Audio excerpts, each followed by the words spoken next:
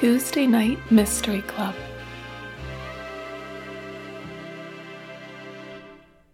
Hello and welcome back to the Tuesday Night Mystery Club, a show where I, your host, Caitlin McCluskey, normally tell a guest a mystery story where they try and guess the solution. This week we're back to doing things a little differently and I don't have a guest. It's just me. It's just me and you guys listening to the show. We're going to be trying to guess the solution. So as always, although I don't say this every time, if you would like to play along and try and guess before I give the solution, I'll try and give a pause period at the end, and you can write in an email to the show, which is tuesdaynightmysteryclub@gmail.com. I will put that in the description of the podcast as well. And anyone who writes in, I will try and read your answers on a future episode to see what you thought about this mystery. So before I get started, a couple of things. One, I've been feeling a bit down this week, which is why I didn't have the energy to organize a guest and even write anything about this book. I'm gonna go for it. Read this story before. It's a Hercule Poirot, Agatha Christie short story. My favorite. Actually, interestingly, Miss Marple was always my favorite detective when I first started reading Agatha Christie. And then slowly, it kind of, I think, transitioned to Hercule Poirot. And now I'm not sure. I like them all. I like other authors, too. Who knew? Who knew when I started this show I'd start reading other mystery authors? Crazy. Another thing I wanted to discuss before I get started is I've been reading a bunch of new mystery books that aren't on the show just for, no good reason, actually. They might be in the future. I just haven't gotten around to it yet. So I wanted to talk about those a little bit because, I don't know, maybe you guys need suggestions for new mystery books to read. So the first one that I really loved was the Thursday Murder Club. And it was, I think, popular did it come out in 2020? It was pretty popular. It's written by Richard Osman, the comedian, the British comedian. And so I think there's always skepticism if someone from a different entertainment industry is going to be able to break into writing novels. So I think there was some of that. And I personally loved it. It's a cozy mystery. Here's what happens. So it's all right, I'm not going to tell you what happens, but I'll give you not the summary. I'll tell you I don't know what I'm going to tell you, but just an intro to what you're getting yourself into. So there's a retirement community, and at that retirement community, it's I think a rich retirement community, and they have a ton of different clubs and things you can be a part of to occupy your time. And one of those clubs is the Thursday Murder Club, where every Thursday they get together to discuss unsolved cases that one of their members has been able to get her hands on and try and solve them. And then if they do solve them, normally nothing happens because, they're not the police. And so they know that they've solved it in their heads, or amongst themselves, but nothing comes of it until there is a murder at the retirement community. And so that's the synopsis. Is that the right word? And it's so funny. There's so much good humor, just little things in it. They're so enjoyable to read. So much so that I had the book from the library and I immediately went out and bought a copy for myself because I liked it so much that I could lend it to people. So my mom has already read it. She loved it. She called me a couple of times while she was reading it to tell me what she thought was going on. That was fun. And I'm going to give it to my grandma because she's at a retirement community. And so we'll see what she thinks of that. So if that sounds interesting to you, that's the Thursday Murder Club by Richard Osman. Another book that I read recently was The Sentence is Death, and that was a follow-up to The Word is Murder by Anthony Horowitz, and that book, The Word is Murder, I did on the show, I think episode 35, with Carolyn Crampton, the host of the She Done It show, which is also a very good podcast.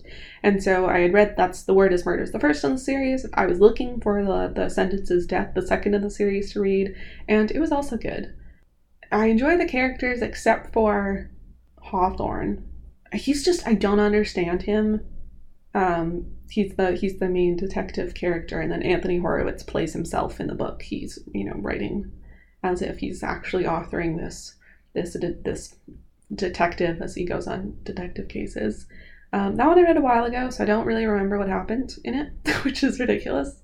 But I think it'd be a good one maybe to do on the show again. But also, if you liked The Word is Murder, you should go read the book yourself, you know? You don't need to wait for me to do it. And what else? Oh, I read A Siege of Bitterns by, I don't remember the author's name, but he's a Canadian author, I believe. And it was like a murder mystery, like a lot about birding, which I'm not into at all. So it didn't, it was interesting in the fact that I was like, oh, interesting. This could be what birders are like, maybe. I don't know. And it was kind of neat to learn about birds. And so I don't mind that part too much. Like the birding part of the book was interesting. But the murder mystery itself was really, really drawn out. Like it was a long book. And I don't know, maybe like, let's say it's 400 pages. About 200 pages in, I was like, okay, they could wrap this up now. So I'm telling you about this one from the angle of, I don't know if you need to read it. But if you have read, again, I don't remember the author, but it's a series of murder mysteries. If you'd like to talk about them with me, you can again email the show and we can have a conversation about that. And maybe you really like them and you can tell me why. And I have more of these series, so maybe I'll read the next one and see if I like it any better. So now I've told you what I'm up to, so should we get started? I think we should. The short story I'm telling today is called Problem at Sea. It is part of the Hercule Poirot's Casebook collection, short story collection, which I don't know if this is the original collection. I'm always so confused with these short stories because they just keep putting them into new different collection books. So I don't know what they're originally published as. But let's get into it. Okay, so this story starts with us getting introduced to some of the characters, as most stories start. So we have General Forbes, and he, right off the bat, does not like this other seemingly military dude called Colonel Clapperton. And we kind of find out that he doesn't like this guy because there's this woman, Miss Ellie Henderson, who...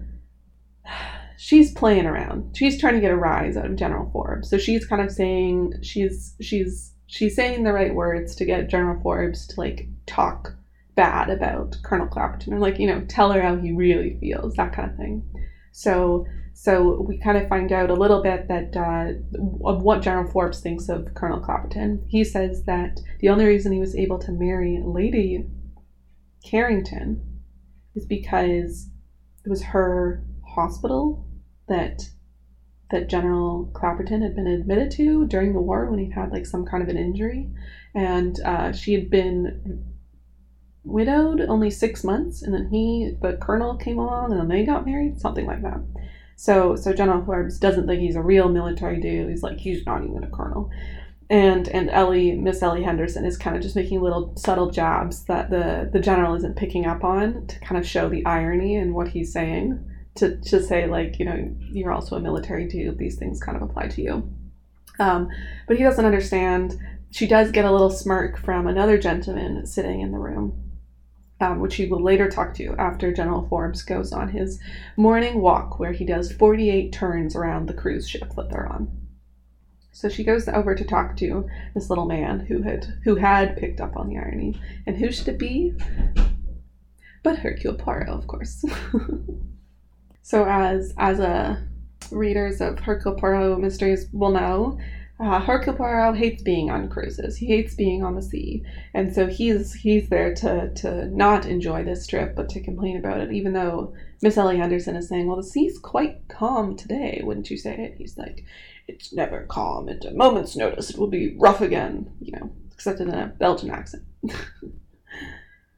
Miss Henderson doesn't stay too much longer in the room. She jumps up saying that she's going to join the general on his walk, and goes out to meet what looks like not the general, but looks like it could be Colonel Clapperton, which I think Poirot was kind of noting on. And he also, so now he has they were in the smoking room before, something that probably doesn't exist very many places today, and he doesn't think he'll have it alone for long. And sure enough, he's right. Mrs. Clapperton comes in, and she's described as like, this beautiful, well manicured, well cared for woman, every hair in place, perfectly platinum dyed, makeup applied professionally, well, probably not really, but beautifully, etc., etc.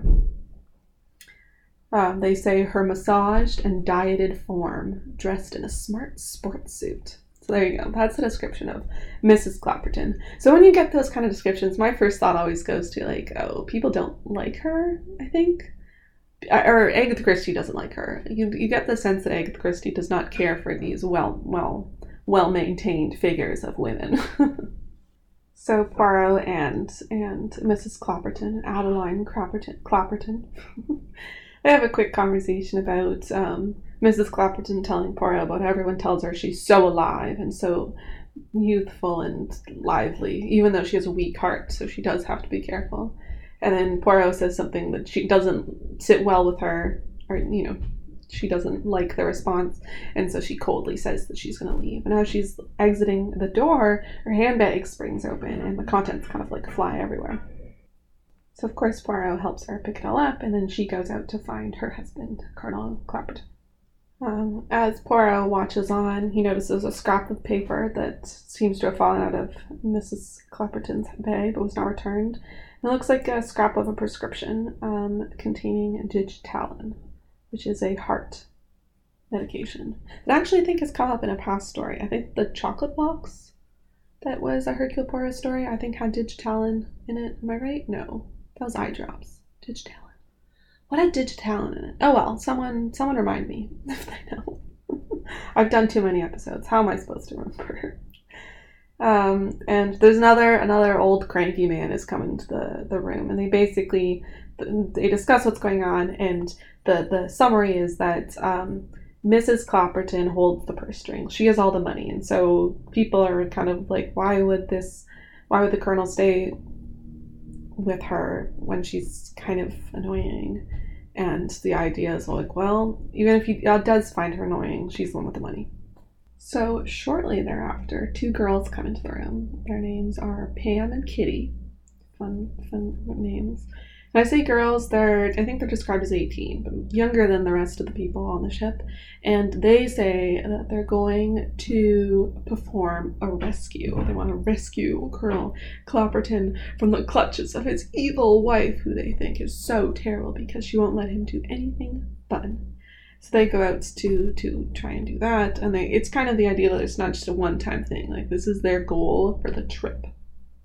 So that night, this is kind of when it takes shape, is Hercule Poirot notices that Colonel Clapperton is talking about cars with someone else, and he says something about the price of a Rolls Royce, blah, blah, blah, versus my car. And as he says my car, his wife cuts in and goes, "I think you mean my car, John." And Poirot was kind of impressed because Colonel Clapperton doesn't bat an eye. He just goes, "Oh, certainly, my dear, your car," and moves on as like totally normal, even though this was clearly like a rude thing to just burst into conversation with. And so he's wondering if he's just so used to this behavior that it just like rolls off his back, or what, right? So then Mrs. Clapperton, General Forbes, and two other people sit down to play bridge, and Mrs. Clapperton say that it's so tiresome that John won't play, her husband won't play. And at this point, who should come up but Pam and Kitty, who go, "We're taking Colonel Clapperton out on the boat deck to look at the moon, like this gorgeous moon going on, whatever." And Miss Clapperton tries to say like, "Oh no, he'll catch cold," and the girls go, "No, not with us, we're hot stuff." And then they go out. So that's fun. So from there, I think Poirot kind of strolls out onto the deck, and he finds Miss Henderson, who seems to be waiting expectantly. She's kind of like turns expectantly, and then sees it's just Poirot and is a little disappointed. And so they're chatting about she doesn't think Colonel Clapperton could possibly love his wife. He's just stuck with her. And Poirot's kind of saying, "Are you sure? Because like they seem pretty devoted to each other, and plenty of odious women have devoted husbands," which is probably true, vice versa as well. So they hear Mrs. Clapperton's voice saying she's going to go out onto the boat deck, and Miss Henderson immediately goes, "Okay, well, I'm going to bed," and leaves. So Hercule Poirot wanders into the smoking room where he finds Colonel Clapperton showing the two girls card tricks. And this is when Poirot remembers from before, I hadn't mentioned it, but General Forbes was talking about how part of the reason he doesn't like Colonel Clapperton is that he was supposedly in the military, but he's not a gentleman, because before the military he was part of, like, not the circus, but like the entertainment crowd type thing. So I guess maybe circus tricks, maybe. What do they call it? Let me find the word. Oh, they call it the music hall stage. So if that means anything more to you than it means to me, better to you. So he's doing card tricks, and then when Hercule Poirot comes in, I think someone asked, like, why he won't play bridge. If he, like, it seems he's pretty good with cards. And he goes, it wouldn't be fair. And he deals them all out a hand of bridge, and they each end up with a full suit of one full suit. And he kind of shows that, like, you know, anyone who can deal whatever hand they want to them and their partner wouldn't be trusted while playing bridge. So he does it kind of, not because he would cheat, but because people would think he was cheating, and that doesn't sound fun. So the ship reaches Alexandria the next morning, Egypt, and they're able to go out and kind of see Alexandria. And so Pam and Kitty are urging Colonel Clapperton to go out with them, because I guess Mrs. Clapperton wouldn't go, but they're trying to get him to, like, come with them. And there's the passport people that, like, they need to know soon. And they're kind of making it sound like, we can't go out by ourselves, we need, like, a chaperone, like, you have to come with us. And Colonel Clapperton is like, well, yes, I agree with that, but I don't think my wife is feeling up to it. And so they're pushing to be like, well, she doesn't need to come, like, leave her behind. And so he says, oh, I don't know, I'll have a word with her, I'll have a word with Adeline. And so I think they all go up to the deck, Hercule Poirot included, because he's a little interested. So they get up to the door, and he kind of knocks on his wife's door. I guess they would have had separate rooms, which was typical back then. It might be typical in the future. I've heard people talking about wanting a separate room from their partner. And so he taps on her door and asks if she's up, and then they hear a sleepy voice from inside, Mrs. Clapperton, kind of saying, what is it, like, don't bother me, kind of. And he's telling her that he wants to go ashore. Does she want to come? And she says, of course not. She's had a bad night, she's going to stay in bed. And then Pam says something about how she's so sorry that Mrs. Clapperton feels bad, and are you sure you're not up to it? She says, I'm quite certain. And the Colonel tries to get in, but the door's locked, and she says so, and she says she doesn't want to be disturbed by any of the stewards or stewardesses. So Pam and Kitty are pleased, because it's time to go. So they go to get their passports, and they head out. And so Poirot watches the three of them as they leave the ship. And as he's watching, Miss Henderson comes up behind him, and she's quite upset about this as well. Clearly she's more interested in Colonel Clapperton than I think she'd even like to admit to herself, maybe. And if she's not going to go ashore, she's quite upset about this. She'll stay aboard. So much later that day, when the travelers return to the ship, Poirot hears Colonel Clapperton come up to his wife's door and kind of knock on it, kind of answer, and then knock again. And he hears them call a steward and say, hey, do you have a key? Like, my wife's not answering. And so immediately Poirot jumps out of bed and goes to see what's happening. And so then the news kind of travels around the ship like wildfire that Mrs. Clapperton had been found dead in her bed with a dagger driven through her heart. And there was a string of amber beads found on the floor, and so they had rounded up, I guess they would allow sellers to come onto the ship. And so they rounded up all the bead sellers from that day to question them, because that's where their instinct is going. And there's a whole bunch of rumors flying around about what happened, but what it boils down to is a small amount of loose cash had been stolen out of one of the drawers. So it is, Poirot's kind of saying that it's weird that so she was found dead. She had been dead for at least 5 hours. The door was locked with the key on the inside, but the window, not just a porthole, but window that opens up onto the deck, was found open or unlocked or whatever. So that's, I guess, how they had gotten in and out. And so he thinks it's just curious that I guess he's saying it's weird that it was murder. Like, he could kind of understand the, like, petty thieving, but murder seems kind of ridiculous. So what Poirot's, I guess, trying to say is that so we know the door was locked when Colonel Clapperton and the girls left, because he had tried the door, it was locked, and Mrs. Clapperton had said herself that the door was locked and she didn't want anyone to come in. So whoever murdered her would either have had to come in through the window, which would have been a tight fit, and on the deck with people passing, so it would have looked weird. Someone probably would have seen it. Or Mrs. Clapperton would have had to open the door for them. And what Poirot is saying is that, is she likely to have opened the door to just a bead seller? Probably not. She doesn't seem like the type of woman to do that. So that's kind of where Poirot's going, like, okay, so we'll start there. That's weird. But she was lying peacefully on her bed with the stab wound. Like, it couldn't be that someone forced their way into the door either. So where does that leave us? So Poirot is saying it seems like she must have known this person, right? And so that points to that it was someone on board the ship. Dun dun dun. So Miss Ellie Henderson kind of says, like, well, I didn't like her and I don't think anyone else liked her on the ship, but it's going to be real difficult for you to prove who possibly could have done this because there's a lot of people on this ship. And Poirot says he'll use a phrase from detective novels, which is quite funny because this is one, and he goes, "I have my methods, Watson." Okay, so I think this is the right place to pause and ask, so what do you think? What do you think? Who done it? What happens? What do you think the story is? I'm gonna leave this at this point. If you want to try and guess, I pause the show here. From this point on, I'm gonna probably give it away. And if you'd like to write into the show and tell me what your guess is, again, the email is tuesdaynightmysteryclub@gmail.com, or you can DM me on Instagram. The Instagram is just @tuesdaynightmysteryclub. So without further ado, let's keep going with the rest of this story.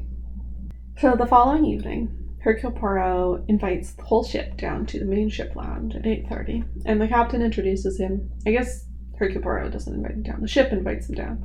Everyone gets like a slip of paper saying, "Be here at 8:30. And the captain says, "You all know that we have this famous detective on board, Hercule Poirot. I'd like you to cooperate with him because he's going to try and find this murderer." So Poirot gets up and he thanks everyone for their time, and he has a steward brings out like this bulky object to him. And he says, basically, my methods aren't necessarily ordinary, but I'm sure they'll get results. And he starts to unwrap this object and ends up being like a life-sized doll in a velvet suit. And so he asks the doll, he says, "Now, Arthur," he's saying that this doll is a witness to what happened. "Now, Arthur, can you tell me anything at all about the death of Mrs. Clapperton?" And the audience waits, and the doll, nods its head, and all of a sudden, its wooden jaw opens up, and we hear a high, shrill woman's voice say, "What is it, John? The door's locked. I don't want to be disturbed by the stewards." Suddenly, from the audience, there's a cry, there's an overturned chair, and a man sways and falls forward. It's Colonel Clapperton. So the ship's doctor, sees him and says, "Yep, he's died. It was his heart. I'm afraid it was too much for him to see his trick seen through." So then Poirot kind of starts to explain, and he says that it was General Forbes that had put the idea into his head that Colonel Clapperton had been on the music hall stage before the war, and he says, what if he was a ventriloquist by trade, and that's what he did? Then it would be so easy for him to make it seem like to three people, to these girls and Poirot, that Mrs. Clapperton had been saying these things from inside the room, when in reality it was just himself throwing his voice, making it seem like his wife was speaking, when in fact it was just him, and he had already killed her. He had staged it, he had put the beads out, etc., etc. He had left the window open. He was the one who had locked the door. So when he got back at the end of the day, he could make it look like couldn't possibly have been him, because everyone heard her alive when he left, and then he had an alibi the whole day.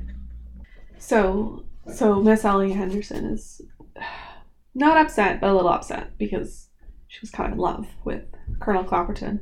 And so she's asking questions about how he did it, or how he knew, and he kind of says, well, one, the Digitalin, apparently it dilates your pupils, and he hadn't noticed that in Mrs. Clapperton, but he had in Colonel Clapperton, so we couldn't have known that. But so he had an idea that it was him, it's Colonel Clapperton, who actually had the heart troubles, and Mrs. Clapperton was just saying that because she wanted the attention. And so he thought that if he put this stage on, that he would die, which Hercule Poirot thinks is better than, because it's something you can't prove, I guess. They wouldn't be able to prove that he did it. And he also thinks that the conjuring, like the cards tricks that he was doing the night before, was purposeful to like make it seem like he had given himself away to show that he was like he did card tricks, but to cover up that no one would ask, right? Like, was he a ventriloquist? That was one other thing. And then who had been the high pitched voice? Apparently one of the stewardesses had a voice not unlike Mrs. Clapperton's, and so she had hidden behind the curtain and done the acting for Poirot. So that's how they had kind of pulled all of that off. So I think that's it. There's no one here to ask me questions that I didn't answer, so that's too bad, I guess. Too bad for you guys. But again, this was The Problem at Sea, a Hercule Poirot casebook story by Agatha Christie. And I think that's it. So I'll end off with our final remarks. If you like this episode, you like the show, there are like 50 or 60 more episodes where this came from. So you can search for Tuesday Night Mystery Club anywhere you listen to podcasts. Give us a follow. Write a review. If you write a review and I remember to go look for them, which I will eventually, I will read your review online. And if you would like to get show updates and some mystery content, you can follow the Instagram, which is Tuesday Night Mystery Club on Instagram. Again, you can contact the show, the email, which is tuesdaynightmysteryclub@gmail.com. If you like the show and you would like to support it, you can do so on Patreon. We have a couple of bonus tiers. We can get the show early. You can get a character list of the shows to be able to follow along a little better. And so that is patreon.com/TuesdayNightMysteryClub. And I would like to thank our current patrons, who are at the Inspector Gamache level, we have Shelley Tsao. At the Miss Jane Marple level, we have Michael Borello, Debbie Kravis, Barb McLean, Emily Shilton, Alex Young Davies, Stuart Falls, and Ned Wright. So thank you all so much for your support. And I think that's everything. So I hope you enjoyed the show and have a happy Tuesday night. Good night, everyone.